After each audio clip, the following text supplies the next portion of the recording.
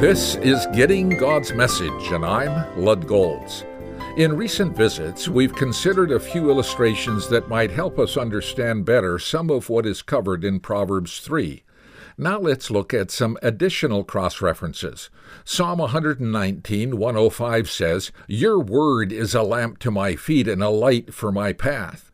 God directs our path by enlightening us about where we're now standing and giving us insight about where we should be heading.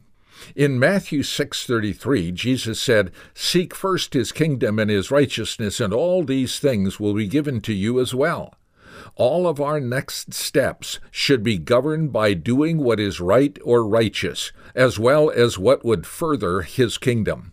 Colossians 3:17 declares, "Whatever you do, whether in word or deed, do it all in the name of the Lord Jesus, giving thanks to God the Father through him." Remember, when Jesus was led by the Spirit into the desert to be tempted by the devil, his response to each of the devil's temptations was, "It is written." Then he gave an appropriate biblical answer to overcome it.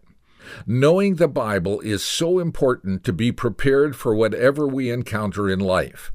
Cross-references enhance our understanding of what we are studying, as well as helping to see how what we're discovering can be applied to our lives.